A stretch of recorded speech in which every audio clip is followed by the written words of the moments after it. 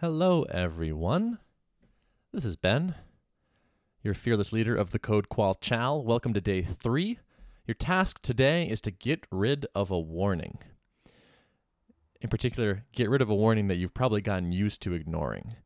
So chances are your code probably prints at least one sort of warning to standard out during one of the following: booting your code, running your tests, installing dependencies, or deploying your app. Probably one warning, maybe more, if you ran yourself through those 4 things. Now, these warnings are easy to learn to ignore with time, and that's the problem.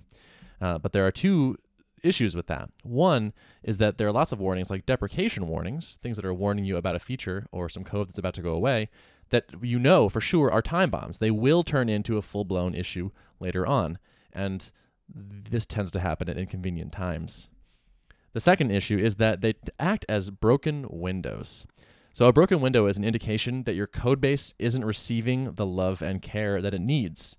These small messes quietly demonstrate to your team that messes are okay, and you often end up in this negative cycle. People look at your app and they go, well, there's already some crappy code in here. We're already seeing 2 warnings when I run the tests, so the fact that I have 3 now, that's fine, no big deal. I'm going to throw a link to more on this broken windows theory, but I think it's worth learning about in terms of for code bases. So today's task is to nuke at least one warning. Now, if you boot your app, run your tests, install your dependencies, and deploy, and you have no warnings, congratulations, well done. Enjoy your day off. Otherwise, see if you can go eliminate a broken window.